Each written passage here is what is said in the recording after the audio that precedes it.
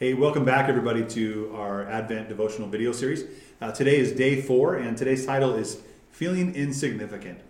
I hope you've been encouraged by these. I hope you're using these again as a launch pad to go further in the Word of God and to really just help that time of joy increase in you as you anticipate Christmas coming and just that time of expectant wonder and awe in Jesus.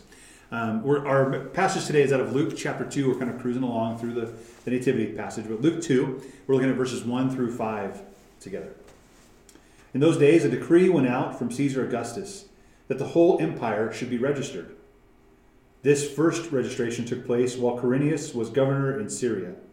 So everyone went to be registered, each with his own town, or to his own town.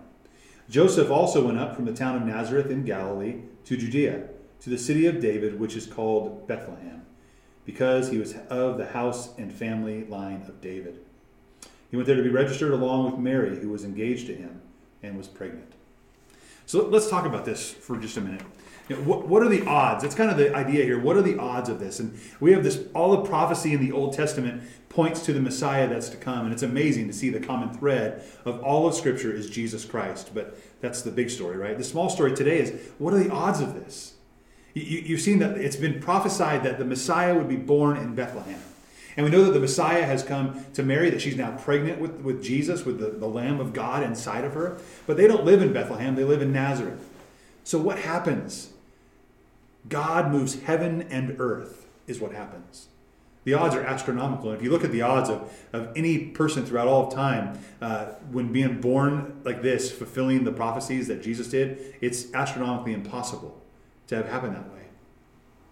So what are the odds? What are the odds that they make their way to Bethlehem? Well, the odds are not in their favor, but especially without divine intervention. Have you ever felt insignificant? Think about that. Think about how Mary and Joseph must have felt. They were lowly. We talked about the lowliness and humbleness of Elizabeth and of Mary, and how they felt. They were lowly. There was no status there. They were nobody special. Who am I that God would come to me and bless me? That was their attitude. But that was humility that they showed. And God blessed that, and God rewarded that, and God pursues us, and we need to understand that. We feel insignificant. You know, there are lots of times that I love star watching and just going out and looking at the night sky, especially like on a winter clear night. It's just amazing. Or the summer clear nights where you see the Milky Way so clearly. But to go out and look at those stars, sometimes it makes me feel so small, right? So insignificant.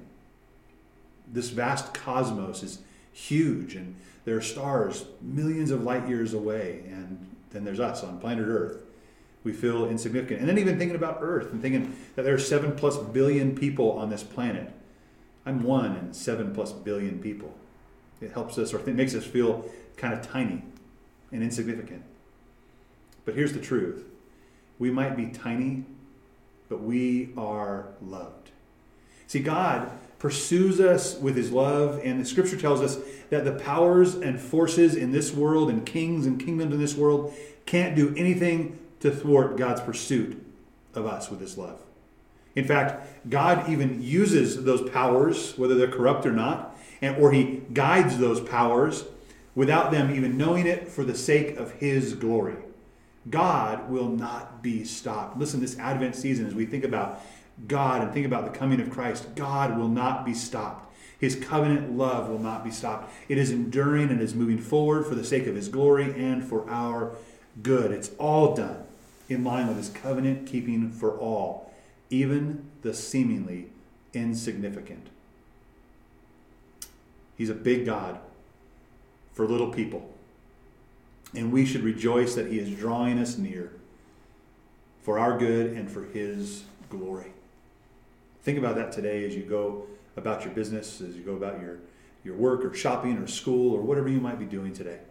Think about how amazing God is, even how small you might feel, but how amazing God is with his amazing love pursuing you in big ways, that he has moved heaven and earth to pursue you with his unending, unfailing love. I love you guys. We'll see you tomorrow.